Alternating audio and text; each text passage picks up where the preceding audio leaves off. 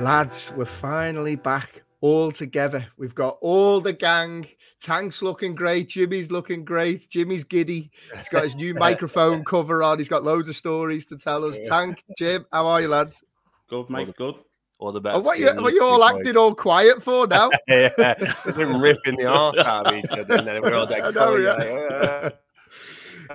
Tank, you were in Disneyland, mate. Tell me about the trip. How did you get on? Yeah, it's one of the worst trips in my life. I can say that because Frankie's not. Oh no, listen, it's great for kids, but fuck me, come on, it's not for parents, is it? You know, that little fucker's getting pushed around in a pram. He's all right. I'm walking 35,000 steps a day, and my hips gone, my knees gone.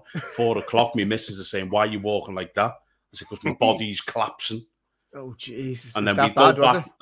We go back to the hotel, and there's like just a little glimmer of hope. I'm like, yeah. The hotel, cup of coffee, and then we're like, we get a quick shower, we go back out at 6.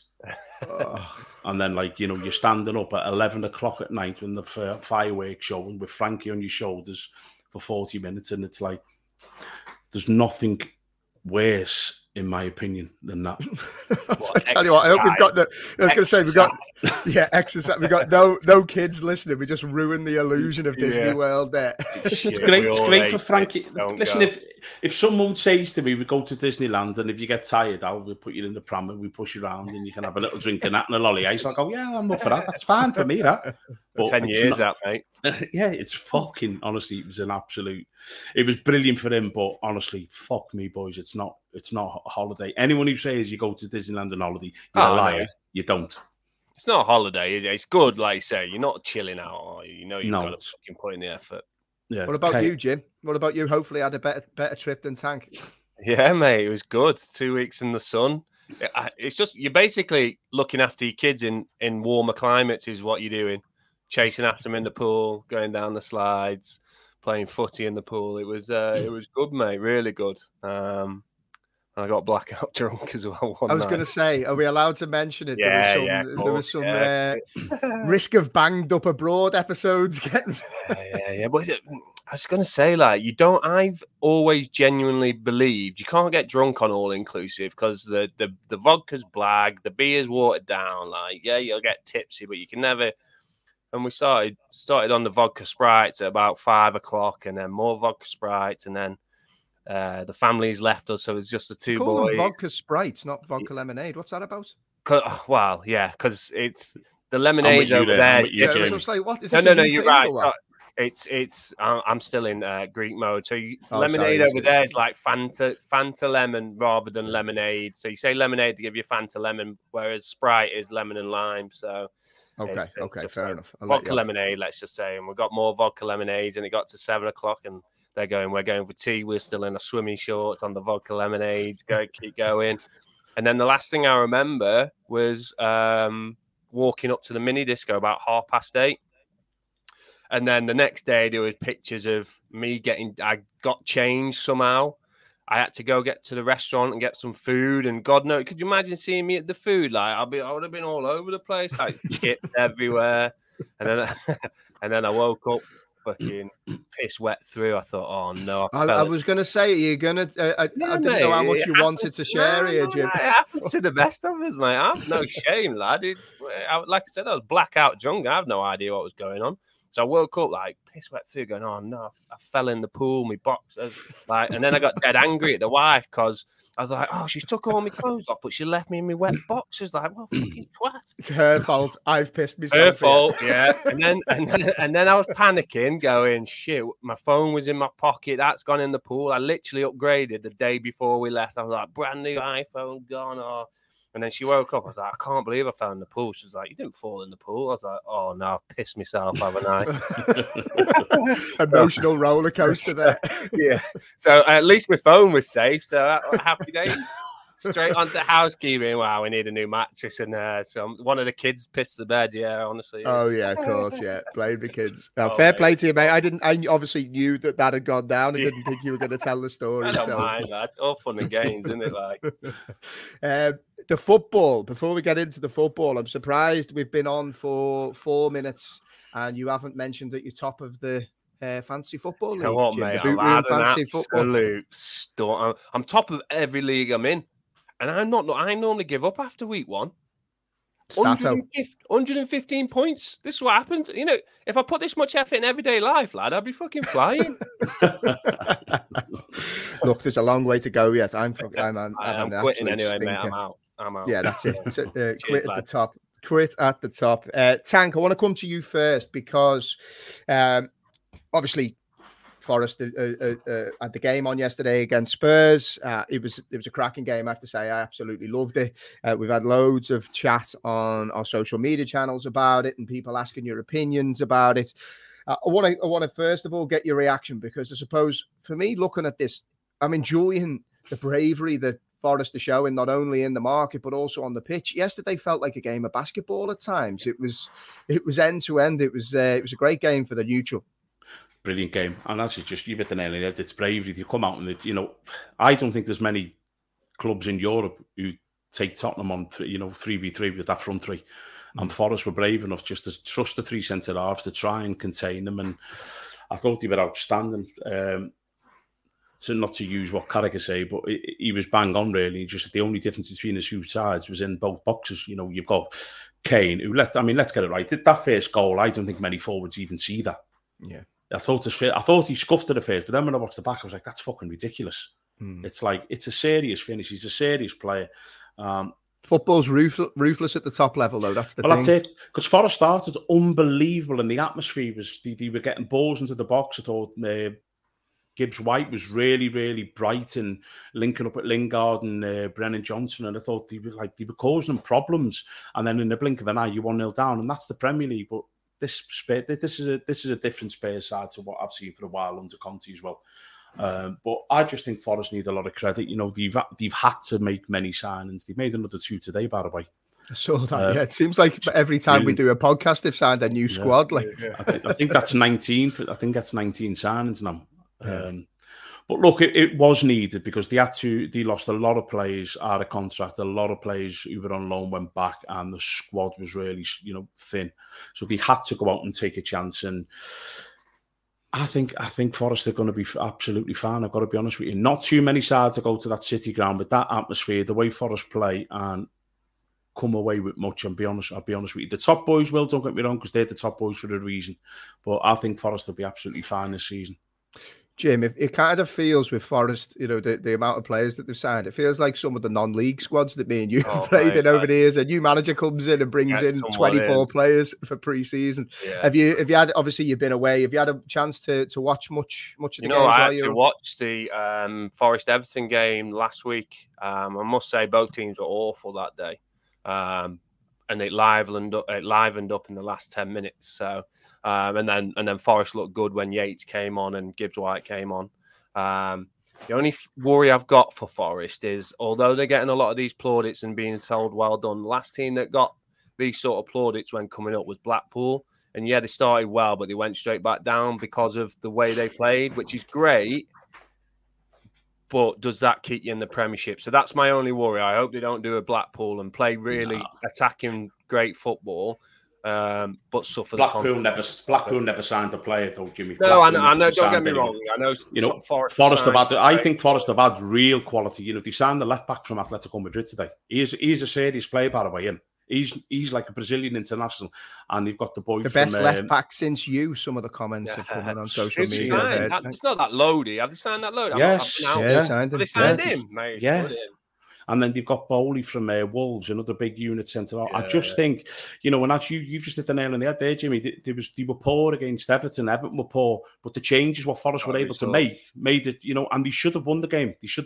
Yates had a great chance towards the end, and I just think they're looking to spend up towards 200 million now. No, it's a phenomenal investment, and I think they will be all right. I'm just saying, it's just a worry where when Blackpool came up and they had Charlie Adam pinging balls and they were going gung-ho, hell for leather, everyone loved the football, but they went down because of it. Now, not many teams come up and stay up playing that kind of football.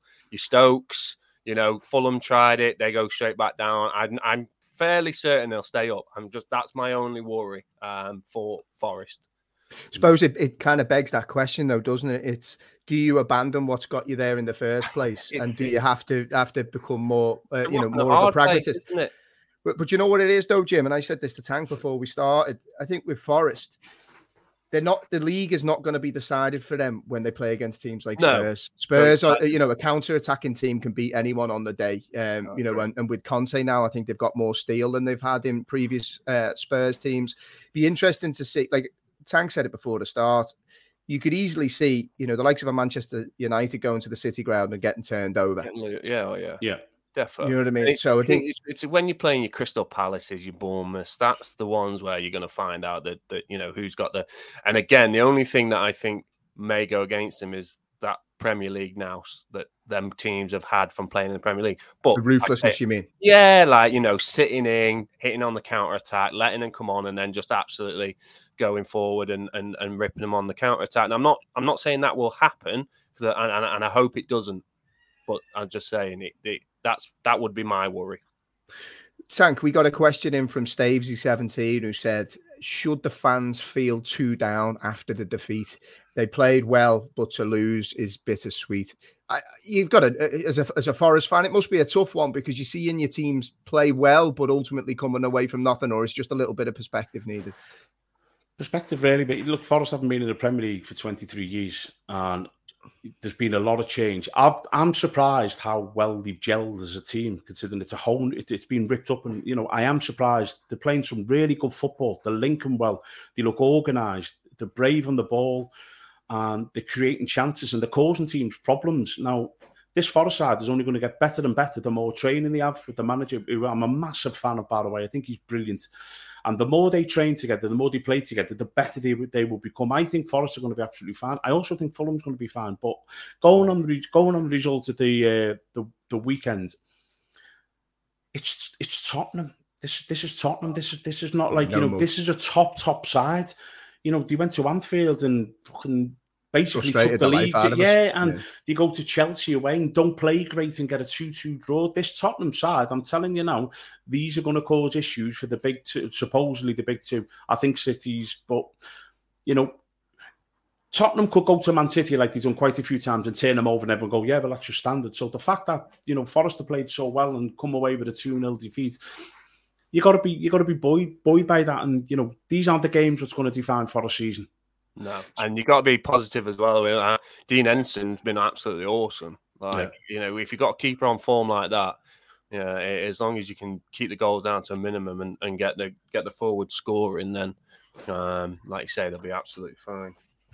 So if we move to the next game of the weekend, and this one's caused a little bit of a stir, and we got a couple of questions in around this one. And I have to say, Jim, you timed your return perfectly well with Liverpool, because while you're away, you may or may not have seen it, mate. Things probably haven't been as rosy. Mate. What happened? Nothing. It didn't hit the heights. Now, to be honest, look, I'm delighted that you weren't here for when we should think bet against United, because I would have ended up cancelling the podcast or stomping off in the mood or something.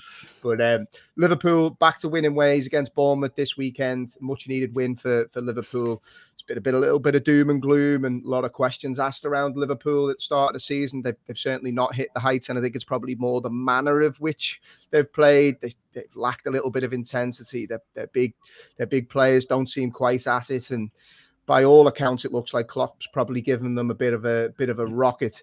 Is it a worry for you, Jim, that maybe there is questions around some of the players' application and they've been able to turn around that hunger so quickly from one week to the next? I think you've got Is this where you're going to start annoying me now? No. I think, don't get me wrong, the performance was unbelievable, but I was on holiday with a Bournemouth fan, so we watched the Bournemouth game, and Bournemouth are awful, like close to being one of the worst Premier League side I've seen. How that Adam Smith or whatever his name is at right back plays, he is god awful.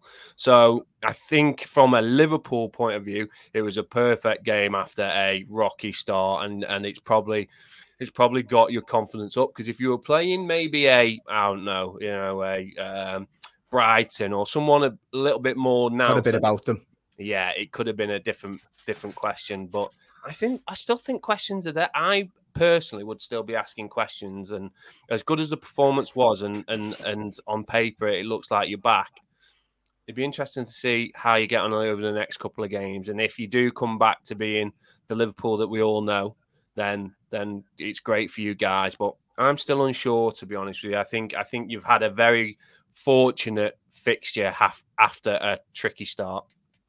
Where are you with this, Tank? Because one of the questions that came in from Graham Murphy was about, should a team in the same league be getting beat 9-0 from another? And what questions, I suppose, does that ask of that team? Well, I played in the Forest side, what got beat 8-1 by United. I wasn't going to mention it, mate. Sorry. It's okay. I scored, and you have the perfect get out. Whenever this comes up on a podcast, it's just roll that out. Yeah, it's probably the best goal in the game as well, so it makes no difference. Now it doesn't anyway.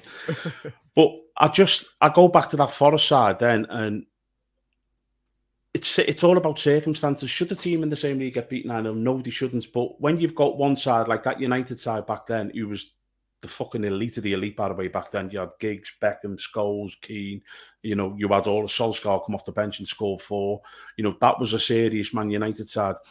But the Forest side, what got promoted, was decimated by the owner who sold Colin Cooper, the captain, Steve Stone, and Kevin Campbell, who scored 26 goals to get us promoted. Pierre Van Hooydonk's on strike. So you've got to look at the circumstances. So that you shouldn't get beat. But then when you look, and we've got we went and signed lads who probably, he wasn't good enough for the Premier League at the time. It was like Neil Shipley, who'd had better, days prior to that. So it's a difficult one. And this Bournemouth side, they've spent no money, have they, at all? They've gotten yeah, but they kind of struggled over the line to get promoted last season. They would run away at the time, but then I think the last couple of months they were quite poor, and they just about scraped over the line. Forest nearly caught them towards the end, and I just think the signs were there last season for Bournemouth, so they shouldn't be getting beat 9-0, but all of the signs were there where if you get promoted or you want to improve in this Premier League, you have to spend the money. You have to invest in your squad. There's no other way you can be competitive in the Premier League unless you're splashing the cash on it. That's just the way the league is now.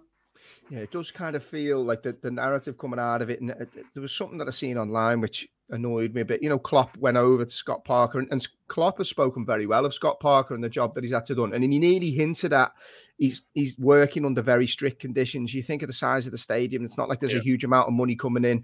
It's not like they've been able to recruit a lot of players. And Scott Parker nearly admitted it after the game. He's like, we're not really at the required level. Reading between the lines, that's pretty much what he was saying. And Klopp went over to him and put his arm around him. And I read that as showing a little bit of humanity to somebody that he's got a bit of respect for. It's a tough place to be, stood there as the manager and your team's getting walloped 9-0. And obviously, as with everything these days online, Klopp has been accused of showing disrespect or mocking, absolute nonsense. Is it unrealistic, Jim, to think that Bournemouth can come into this league and put up a fight given the lack of investment? No. And I don't think they've got the right mentality. If it was someone like a Stoke coming in and they had that team that was just so resilient and played awful football. And again, Bournemouth tried they can fight and scrap the way through. And then, go on the counter-attack, just throw long balls into the box and score your goals that way. Without Solanke, I don't think they'll score. Even with Solanke, I don't think they score that many. But without him, you're on a hide into nothing. So I just think they're going to. And again, we were asked the question: are they going to equal or better Derby's worst ever season? I think it could be on the cards. Yeah, I do. I think you're right, mate. I think these could go down as the worst, in Premier League history. They just even Solanke. Can Solanke score in the Premier League? No, I know. I'm not. And again, I'm saying without him, they can't score. Even with him, they probably aren't going to score. But it's their best hope. Yeah. I've failed massively on my agenda here because I like to kind of go through things that happen in games and whatever. And I'm going to break all my usual rules and I'm going to jump back to something that I missed because I want to get your opinion on it. Right, Richarlison in the Forest Spurs game. I mean, we know he's your mate, Jim, right? So you might have. Oh, my mate. You and Ricky. Red Funk going, oh. Seeing that, giving you a bit. I never said he was a nice person. This is why I wanted to bring it up. So where do you sit on this? Because I have to say, like, we did a poll. Well, it wasn't a poll, but we asked people's opinions of players that don't play for your own team. Who do you like and who do you dislike? And there was a lot of mud being thrown towards Bruno Fernandes. He was not very popular. Kevin De Bruyne was very popular. Bernardo Silva and Richarlison were also two that weren't very popular. He annoys me. He's always annoyed me, Richarlison. He's the ultimate shite bag, and I think he loves to excel in that role. He's all right with it. And I love the dark arts. We speak about it all the time. Jim, you played with me. You knew that I love that type of stuff. I did think he overstepped the mark. It didn't feel like the type of game that you needed to do that. First of all, he gave the ball away trying to act like a dope. Second of all, like, don't disrespect Forest in that way. You know, it's not even like it was a meaningful piece of skill. You know, like people have tried to say, look at Neymar, he's an entertainer. That's not entertaining. That's taking the piss out of Forest. I didn't like it. Didn't sit comfortable with me. I'll come to you first, Tank, and then Jim. What did you make of it? It's just a cock, isn't he? He's just a complete and utter prick of a player. He's everything what I couldn't stand about a player. I mean, and do you know what the thing is about it? I actually think there's a proper player in there. Yeah. I think if he focused on his actual if he playing, channels the snide in the right way. Yeah. Even if he just focused on the playing. I mean, did you see the bit before that where the Forest player just walked to get a throw in and literally didn't touch him and he grabbed hold of his bollocks and was rolling around on the floor like he'd been punched? And then Carragher actually said no one's actually touched him. And then you're thinking, what the fuck are you doing? But I've got to be honest with you, if a player would have done that in my time, I'd have done him a lot more than what Brennan Johnson done. I'd honestly went right down his Achilles. I'd have really tried to hurt him because the showboating and then there's just utterly taking the fucking piss. I mean, it wasn't that type of game to do it. Spurs were in a fucking game. It was a proper game. Do you know what I mean? It was like end to end, as you were like a basketball game. And just to do stuff like, but it sums him up. The fella, honestly, I fucking can't stand him. I just think he's an absolute prick, but he does loads of good blocks. I knew that was waiting for that, Jim. Where are you with this one, Jim? He loves him. He loves aside him. From his blocks. Aside from his blocks, now. I think that, like, as Tank said, there's a play in there. You don't play for Brazil, and you know. The issue I've got is there's doing. You were a showboater, Jim, weren't you? Yeah, so this is my point. Okay, there's doing showboating for showboating's sake to take the piss, but there's doing skills to defeat your opponent. So I was more a do skills to defeat your opponent, but people see it as showboating. What he did there is pure showboating, and then there's no two ways around it, and he deserves to get smashed. And I would fully expect if I was to do that to get smashed. But what a lot of people don't get with Neymar is different. Neymar does skills and tricks to defeat his opponent. He doesn't do it to showboat and take the piss when they're 7-0 up. So there's two very distinct differences. Whereas what he did there was pure and utterly shit house. Like I didn't like it at all. It doesn't mean he's not a bad player. I'm not saying he's a bad player because of it. It's just a really shit bag move to do. And I just want to jump again. Sorry for those listening for my jumpy, my jumpiness today, but I just want to go back to the Liverpool-Bournemouth thing and get one thought from both of you before we move on to the next fixture. There's one thing that's very much in the news at the moment, and that is around Liverpool's desire to sign a centre midfielder. Obviously, Jim, you're definitely not a Liverpool fan, so I always find it interesting to get your perspective. Thank you very much. There's noises coming out of the club, potentially from Klopp. There's been an interesting interview from Van Dijk, who's spoke about the requirement and I suppose the level of effort it takes for players to play centre midfield for Liverpool in this system, and kind of hinted that they could probably do with bringing somebody in. Tank, there's news coming out today. David Ornstein, who seems to be the journo in the know these days, seems to be hinting that Liverpool's owners don't want to dip into the transfer market. You've been very vocal about them. We've had different views. I thought it was more on Klopp that he didn't want to sign a midfielder. You thought it was more on the ownership and have questions over them. Where do you sit on the club stance at the moment? Me? Yeah. I've had this with you before, and people. I have arguments, mate, who's Liverpool fan to say, but we're such a well-run club. It's the Liverpool way. Well, the Liverpool way is going to cost Liverpool progressing more because you can't stand still in this league. We've just been talking about promoted sides need to spend money. If you're at the top and Liverpool and Man City are at the pinnacle of this league, Man City go and spend big on Haaland and they go and spend big on Calvin Phillips and they bring the boy in from, I think it was Argentina, who looks a player as well. Jimmy's mentioned him. That's him. But there's no standing still. Now, we've been speaking on this podcast, I think, when we first started this a while ago, about Liverpool need midfield reinforcements. And that's going back about 2 years, and we just don't seem to do it. It's been an area where every single Liverpool fan knows we need some fresh, young, blood in that area. And it's coming to a stage now for me that I think, and I'll put this on Twitter, I think if we don't go out and sign a top midfield player before this winter closes and our injuries don't ease up, we won't make Champions League this season. I think it's that key. I do. I think it's that key because Chelsea spending another 150 million in the next day or so. Man United have spent 226 million. You've got Arsenal, who spent by end of this winter could possibly be spending 200 million. Man City spent about 100 and odd million. And yet us net spend kings have spent 3 or 4 million.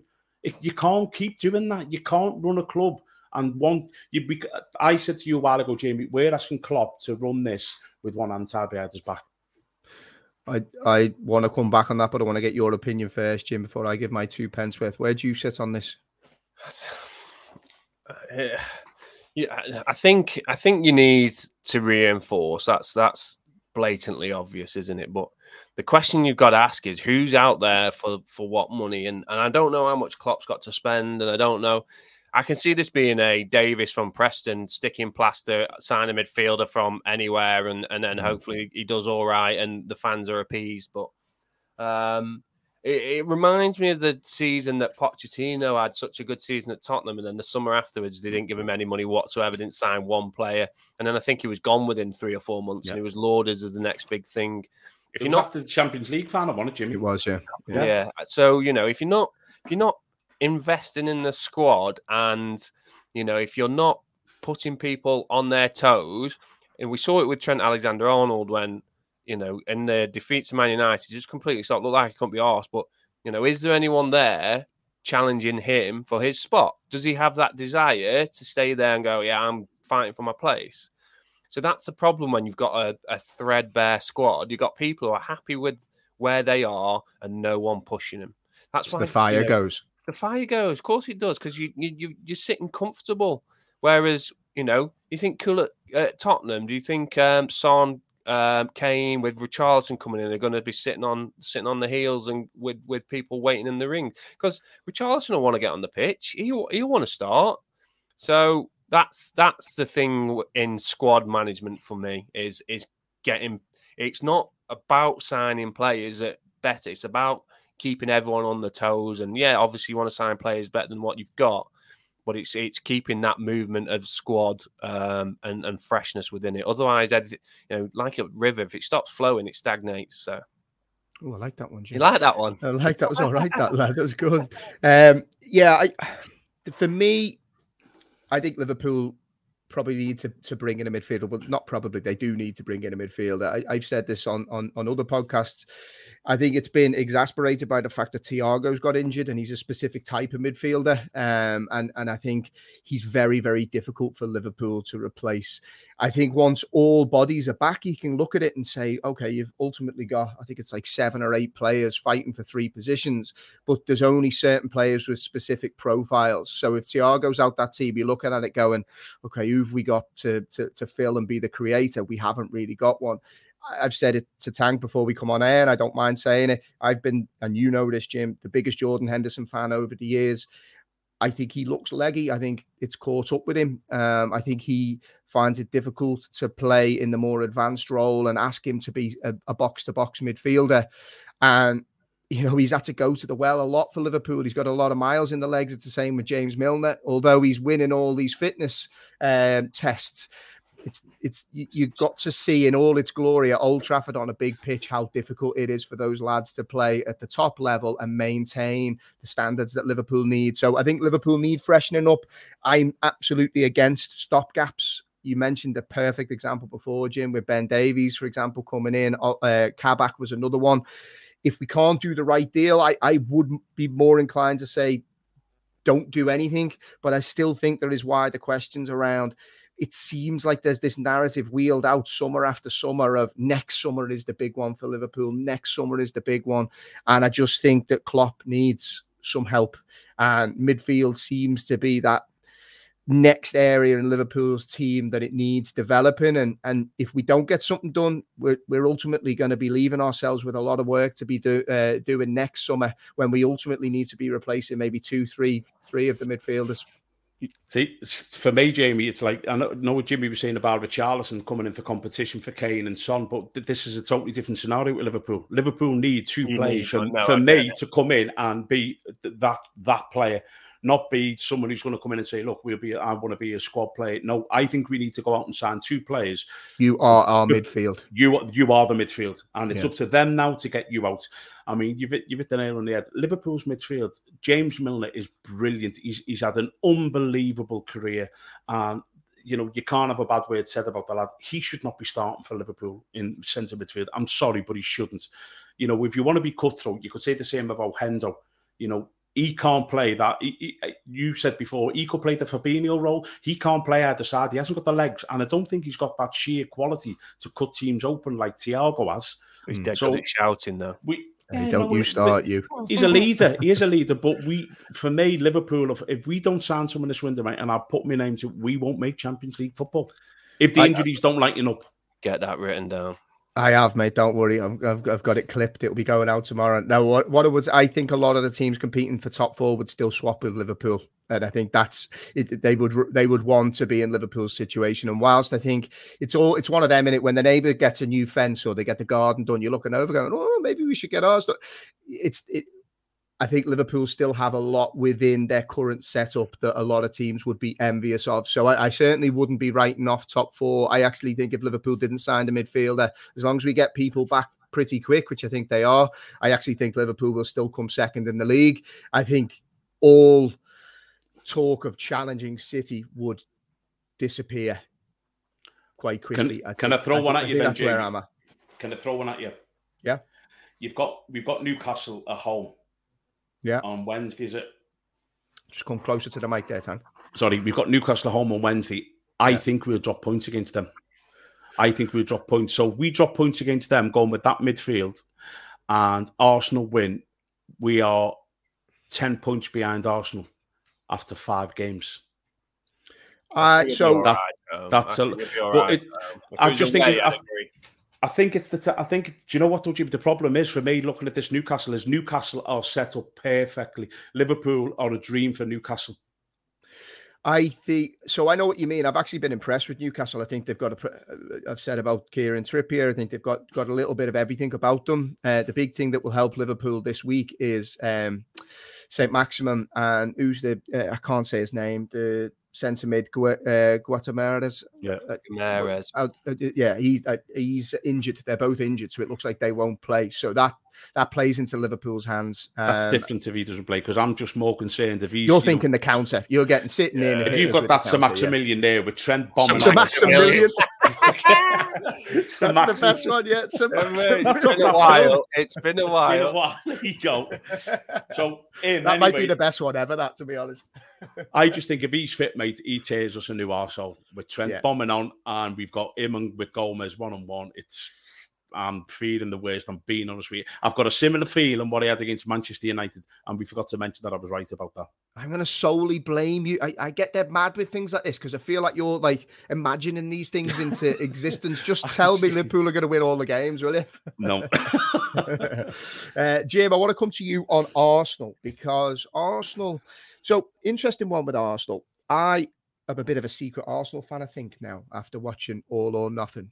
I actually think, to be fair, that Arteta doing a great job. I think they have recruited well. I think he's brought a feel-good factor about the team.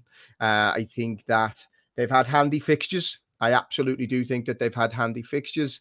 But the one thing I took from the Fulham game is maybe they've got a little bit of steel about them, as in they came through adversity. And a lot of these top teams, the Cities and Liverpool's over and United's over the years, we always say they find a way to win when they're not quite at it. What have you made of this Arsenal team? I've seen two amazing players come in. I said Zinchenko as a player before, and Jesus will fit well into that Arsenal team. But I think they're getting the most out of Martin Odegaard as well, who much quality, doesn't he? Mate, he should, it's a shame he didn't get his opportunity at Madrid, but Madrid's loss is Arsenal's gain. So he's got a bit of the Ozils about him, hasn't he? Mate, but he's actually got a bit of effort in him. I think making him captain is an absolute. It's a wonder move, because what you do when you've got a player like that, when you make them captain, is I've had this myself, is players who could sort of drift in and out of games, once they're captain, they feel like they can't do that. They feel like they have to give 100% every game. Whereas before, he may have drifted in and out and played when he can play. I've just noticed your name on the screen. I knew he was up to something before, right? Because the screen changed in front of him. So for anyone listening and not watching, Jimmy just changed his name on the screen to Saint Maximilian. I knew you were up to something. I know what you mean, mate. It's no idea. But once you get song out of Odegaard, he gets a song out of everyone else. So if he's pulling the strings, and I think they shored up the defence, haven't they, with Ramsdale, Ben White's playing well, and with Gabriel as well. So I think they've built on a steady foundation. I think what will happen, I think they'll tail away again, to be honest with you. I think they'll start really strong and go through the season, but I just think their squad depth isn't as good as it should be and can be for a top 4 Premier League side. I like Arsenal. I like the way they play, and I like Arteta. My worry would be the size of Jesus gets injured, Odegaard gets injured, or something along them lines, and then I think they'll struggle. Tank, I want to come to you on something that has happened off the back of this, and this is about our mate Richard Keys. I don't know if you've seen it, right? Yeah. The fella is an absolute helmet. Yeah. So basically, he's come out over the weekend. Arsenal are celebrating a 2-1 last-ditch winner against Fulham, and he's basically started coming out saying things along the lines of they over-celebrated a 2-1 win versus Fulham. How far has this team fallen if this is how they're going to celebrate these type of wins against low league opposition? Like, forgive me, right? But I thought my interpretation of football, or how I view football is about emotion. If you're not being emotional and having these moments of release, we've all got shit going on in our lives and 9 to 5s, and football is about escapism for a lot of football fans. So to have something where maybe they felt the pressure, the fans, they thought, we shouldn't be dropping points against Fulham. They're frustrated. And all of a sudden, boom, last minute winner, or the best part of a last minute winner. That's the moment you should be celebrating as a football fan. I don't know what this dinosaur, he's just, you know what he is? He's a big, bitter, negative old man who's dead mad at the world. And he just seems to be taking needless pops to stay relevant. What he is, mate, he's just a big, hairy-handed strap-on. That's what he is, and he's he's a fucking clown, to be honest with you. So, on a serious note, like, why would you not celebrate that? Yeah. Arsenal have, there's probably been under a lot of pressure all summer because they've spent big money on the top of the league, and that goal secured that top of the league status. No matter how far the season's gone, you should be celebrating like a fucking lunatic. It's a last minute goal. That's what football is, isn't it? That's what sport is. Don't forget it's a derby as well. Mm-hmm. Yeah, it's a London derby as well. And listen, Fulham played well. I watched that game. Fulham are a handful. They are. Yeah, they are. You're looking at that. Liverpool done well to get a point away from their place. But I just don't get look, he's got to stay relevant, and the man's a fucking idiot. But he's just got to, he wants to see his name still bow to the bout. But what is this? It does feel like that, doesn't it? Isn't it? Say stuff to piss people off. Yeah, exactly. like this idea of the celebration, please. I don't know. He tried to do it with Forest, didn't he? After they won against West Ham, and he's like, "Oh, enjoy it. Enjoy it while it lasts." Yeah. I've just got no time for needless negativity. So, Richard Keys, you are our Dick of the Week. Not that we do Dick of the Weeks, but we do now. We are now. He needs kidnapping and shaving, full body shaved. But you'd be there for weeks. Get my lawnmower and we sit on track. Tanks facts from on top of Richard Keys next week. That's a video I don't want to see. I'll send that on WhatsApp. Jim, I want to come to you on Manchester United because there's obviously the win for them at the weekend, but there's a story obviously breaking now that they've gone and splashed a hell of a lot of cash on Anthony from Ajax, 100 million best part of. Now, look, euros, I'm sure, 100 million euros. Yeah, 100 million euros. And look, I'm going to be consistent because it was the same with the Nunes deal. There is different stipulations involved and upfront payments. So I'm not trying to make it seem better or worse. I'm just talking about what's been reported. So best part of 100 million euros. It seems pricey, like with all transfers at the moment. A lot of them do seem on the heavier end. Do you think he's worth the money? Do you think this is a type of player that they need? And I suppose, what does this do for a lot of the Glazer out brigade? United, I think, have spent best part of 226 million in this summer. I mean, there's a few points to that question. I mean, in terms of the player, I think he's quality. I really do. And I think if you're looking for a Neymar-esque player who's going to, bold that, Jimmy. What? It's bold, that. Neymar-esque. No, I'm just saying he's got the same attributes. Jimmy just said that he's better than Neymar there. Did you see that? 228 million. My point is sometimes you've got to take a gamble. If that's what Ajax want for the player, then that's what Ajax want for the Man United are willing to pay for the player, then that's what they're willing to pay. I think he could be a great addition. I think he's got that young Cristiano Ronaldo rawness about him. And I think if they can get him to be in that same mindset, I think you could have a player on your hands that will be there. He's in the Brazil squad as a winger, and don't forget Brazil have got an abundance of wingers, and he's playing in there with Neymar. So I think he could be a great player, and I'm excited to see him in the Premier League actually, because not very often you get these young, like when Saint Maximilian came, he's doing about 85 step overs, like. That's what I want to see, and I think it excites fans. And now he's getting a bit more end product, which is what Ronaldo did the first couple of years, and then he pressed on and got the end product. So I think Jimmy just compared him to Ronaldo and Neymar. Everyone, Saint Maximilian. All I'm saying is that when you're looking at attributes, he's got them. And if you look at him, if you look at any videos of him, he's just a skillful lad who loves taking players on. So if I'm Ronaldo or whoever's playing up front, Rashford, and you're seeing him, one, they'll get a load of free kicks, and two, they'll get balls into the box and play them chop back. So I think it's a good move. Yeah, it might be pricey, and you've got to take a gamble on that, but I guess. Ten Hag knows a player and he knows his mentality. It's not like you're trying to sign someone and you don't know who that player is. So, I think it'll be a good move for United. And the Glazers out. Look, I understand what people looking at it going, "Oh, United are spending money and Glazers out," but the Glazers have taken £1 billion out of that business. Now, people pay themselves. I get that. That's their prerogative. But as a football fan, imagine what Man United would be like if they didn't have that £1 billion being taken out. And there's a fact that. I think someone mentioned it on Twitter that you can't buy a club how the Glazers bought it anymore. So there's obviously something wrong with it. Mm.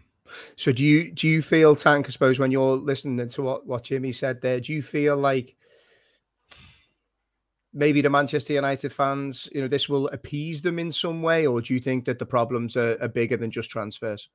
No, I just think they're a spoilt fan base. I do. I understand what they're saying that the Glazers took money out, but if you've got a business what's making as much money as Man United and you own it, what are you going to do? Not take any money out? It's your business. It's your company. So why shouldn't he take that out? Man United are in. I'll go back to the Simon Jordan thing, and he said Man United are valued at $5 billion and they've got a debt of 500 million.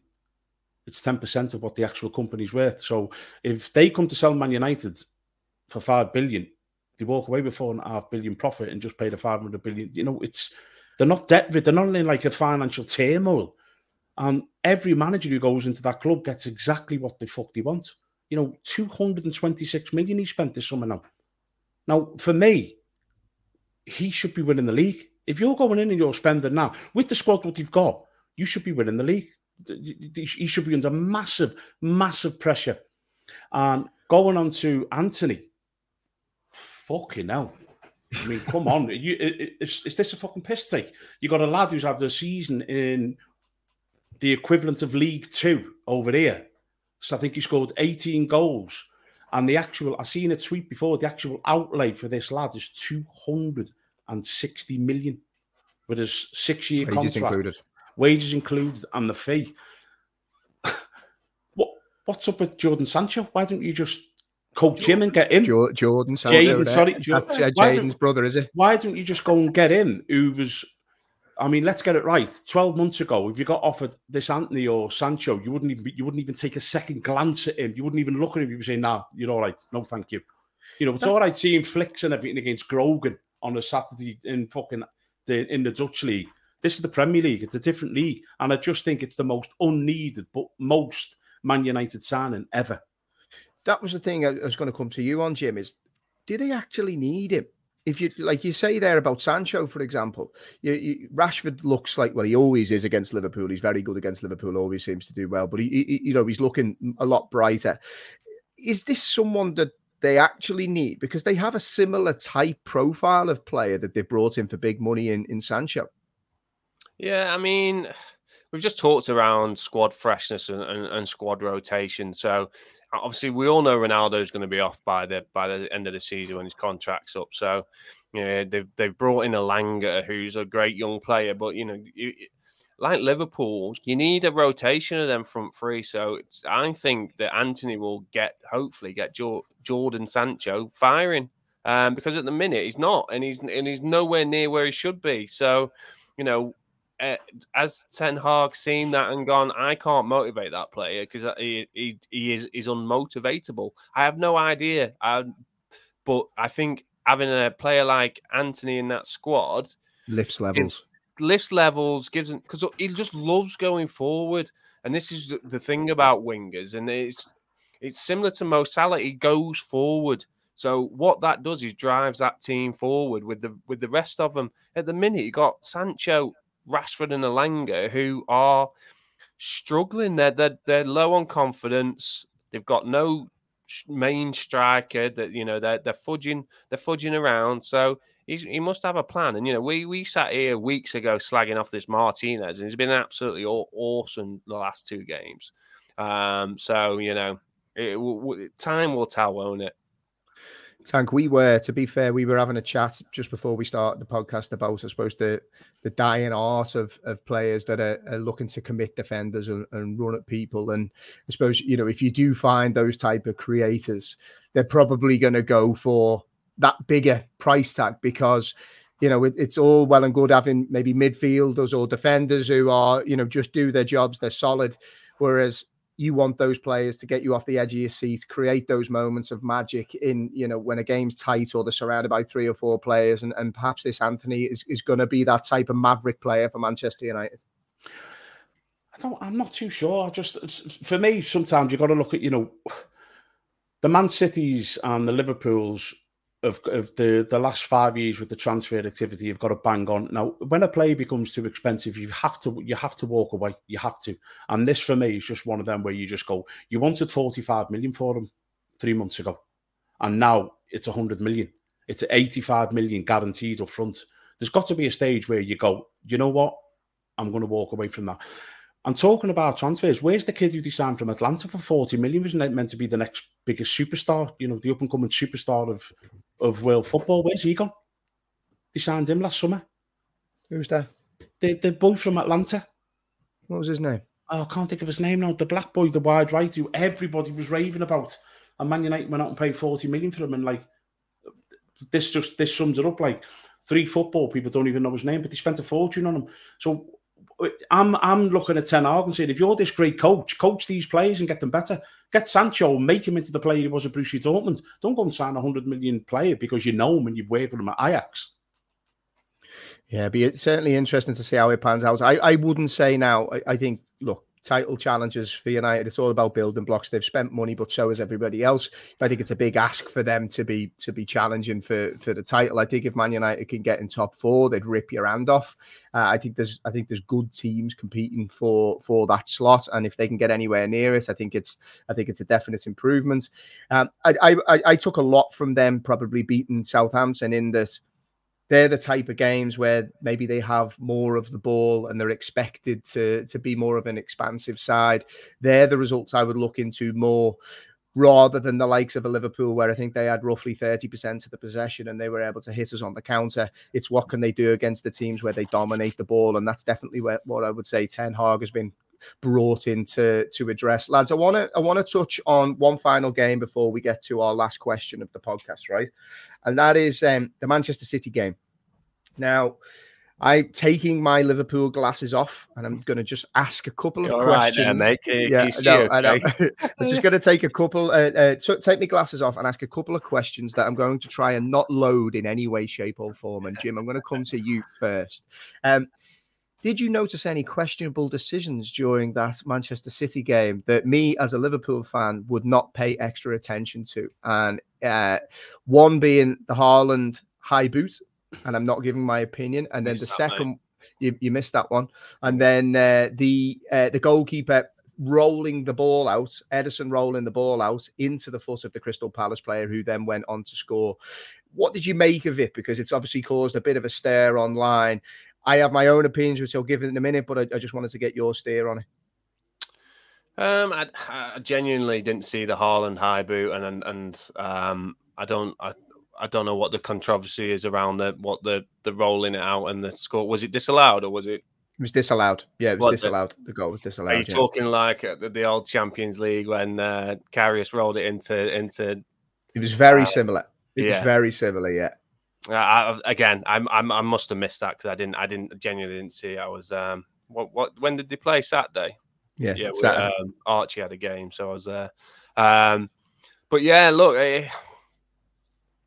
from a Liverpool point of view, you're loading it to say that Man City are getting all the balls. Oh, I'm totally loading it. Yeah, I was just trying to see if you could give us some steer before I go to Tank and he starts smashing his computer. I'm sure he will, but I think. Them's the breaks, aren't they? Sometimes the waves go the way you want them to go, and sometimes they don't. I don't think there's any conspiracy theories that Man City are getting all the decisions. What I would be worried about is the fact that Man City were 2-0 down and come back to win, so convincingly.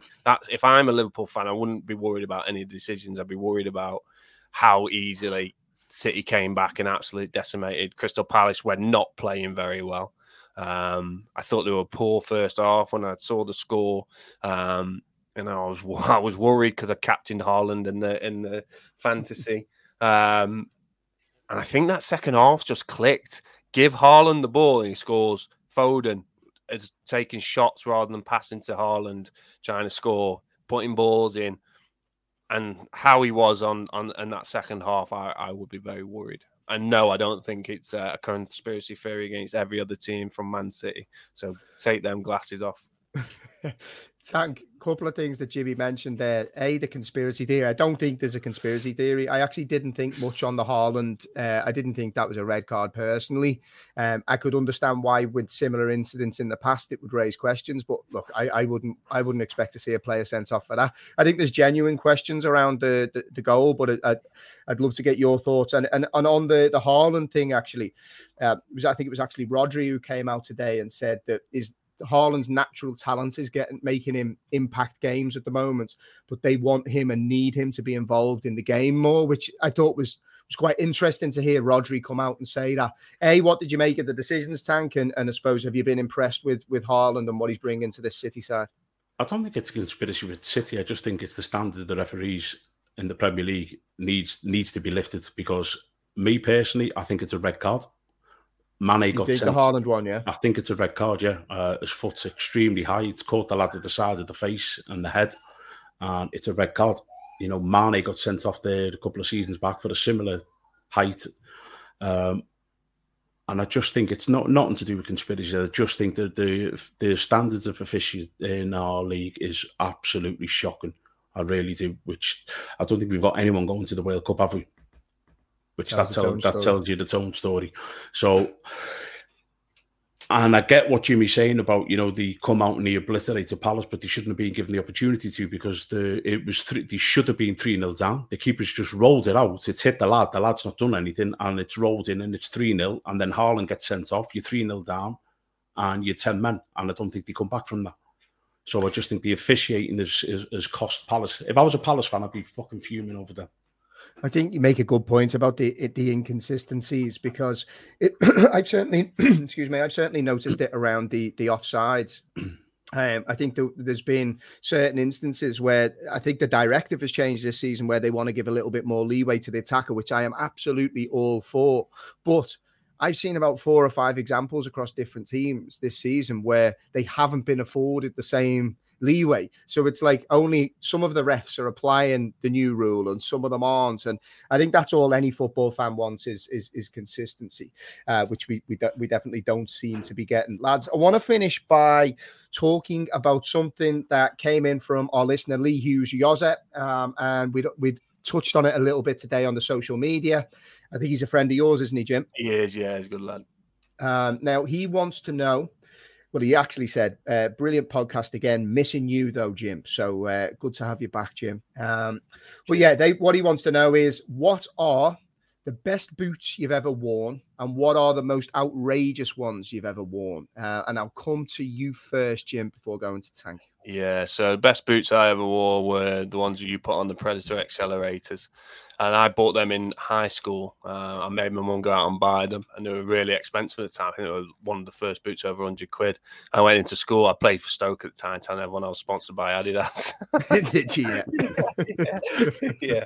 So, I got Adidas sent me these. I'm sponsored by them now, and so they're the best. But I've had some very outlandish ones. I got into some gold mercurials, like the Ronaldo ones. But I got my name put on the side. Jimmy, might cost like 250 quid. And this is back Nike do that for you, did they? Yeah. Well, yeah. Ordered off the website, sponsored by Nike now, lads. But gold, playing in some dog and duck league with my name on the side was probably not my wisest move. And the hairband in the picture. That's then different boots, but I'm not quite sure whether I wore. Plus bleach blonde hair. It's probably a trio of things going against me. Anything in the name of fashion, Jim, yeah? Mate, I'll follow any trend. Crocs, hairbands. Mate, I'm a big bandwagon jumper on it. What about you, Tank? No extravagance from me, mate. I think the most extravagant. Yeah, I don't have you as a coloured boot, man. No. And, by the way, the gold's for the orange mic is for tribute to the gold boots. Okay. Even though it's a different colour. Yeah. I didn't have a gold. No, my favourite ones are the Mizuno wore for years. They were battered and I kept getting them repaired. And I can't give you the extravagant one, mate. Them Nike Tiempos, what I found before, are probably the most extravagant of all. How did it work with sponsors, Tank? Because did you have sponsorships over the years, and how did they come about? I was sponsored with Mizuno for 2 years, and they brought the first year I had them Mizuno boots, and then they brought a new pair out the next season, and they weren't the same. They were unbelievable, and actually that's why I kept wearing them over the 2 year period. And they just send you a load of shit. I think you used to get about 10 grand a season off Mizuno, and then just all like free stuff, trackies, trainers. Every sport equipment, what you wanted. So that was it, really. Only a shitty sponsor, don't get me wrong. I'm not what the boys are getting now. Yeah. I think mine, I'm trying to think back. Yeah, so I put up the accelerators today. They were definitely my favourite. And And I was a sucker for the Predators back in the day because you remember they give you the whole story around Craig Johnson and putting the ping pong leather on the top of the boot, and I'd be out the back with me boots on, whipping balls, saying, "Look how much spin I can get on it." Like, you know, hook, line, and sinker. But yeah, I used to buy all the Predators over the years. I've always been an Adidas guy. The accelerators were definitely my favourites. Outlandish ones. So anyone that's ever played with me, Jimmy, you absolutely included in this. I am the least coloured boot wearing player, as in my ability does not go in with wearing coloured boots. And I did try. Were you playing with me that season when I went white? I went white boots. I did. White boots. Yeah, and like awful shout from you. Yeah, they were terrible. Yeah, and I've come in and I got them out the dressing room, and like lads were like, "What are you doing wearing them?" But not also that though. Jamie used to wear white socks because he said it made his feet look faster. That is true though. You know, like Michael Jackson used to do that with his pants, didn't he? That's why he used to wear the high pants. So people could see his feet, not because they look faster. Yeah, but they made his moves look faster. The white sock and the black boots. He wore them so people could see his feet dancing because they were that fast anyway. Well, that's what I was doing on the pitch. No. You thought that they made your feet look faster. So you're like running on a treadmill, but your feet look dead fast. Yeah, so they didn't last, the white boots. And then I think I got Diodora bombers, yellow Diodora bombers, but they actually never made it out in public. I wore them to the school field to knock the ball around. It's like, I can't do these. Can't carry these off. So they never made it to the dressing room. But yeah, for anyone that's seeing the pictures that we put up on social, send any pictures of your favorite boots in, good and bad, because we've all had some shockers over the years. So we'd like to see them come in. Lads, before we wrap up, what have you got on for the week? You got much on? Nothing, mate. No, she's just ordering a skip for getting delivered tomorrow, so that's my week fucked. Oh, what's that? You're gutting the place, are you? She's just throwing it out. She buys shit, and then we throw the other shit which she bought away for the new shit to replace the shit she's throwing away in the skip. You got a week with the shit then, basically. A week of shit. Yeah. Excellent. Jim, what about you, mate? The lad's got some new footy boots coming tomorrow, mate. I'm more excited for them to come than he is. They look well smart. I'm well jealous. What did you get them? Some Nike yellow with like orange strap, proper funky, like they're out there. You know, when you pick kids' boots though now, it's actually the reverse of what we had. So when you'd go, you'd be basically looking at it going, you know, there's literally no coloured boots. Whereas now there's literally no black boots. No. So he chose them. He's got them coming. So and then he's going to give them a rip out in the green. So no doubt I'll be in goal, getting balls pinged at me. Pinged at you, yeah. The perks of being a dad. Right, lads, we went over the hour. So, it's been a while since we caught up. I know Tank's starving. So, he said before we started this with you lads, hurry up, I've got me dinner to eat. So, apologies for that, Tank. Right, for everybody that's been listening, supporting the podcast, sending in your messages of support, we massively appreciate it. If you wouldn't mind doing us one quick favor, either subscribing to the YouTube channel and check us out on there if you haven't already, or leave us a review on the podcast if you listen on audio. If you could, send it on to any of your mates as well if you think that they'll enjoy it. As we always say, it is actually fantastic to see the numbers growing each week. So without you supporting and spreading the word, that wouldn't be able to happen. So if you could do that for us, that would be fantastic. But more importantly, we hope you enjoy the rest of your week. Look after yourselves, and we will be back with you again next week on the Boot Room Podcast. All the best. Cheers, lads. Cheers, boys.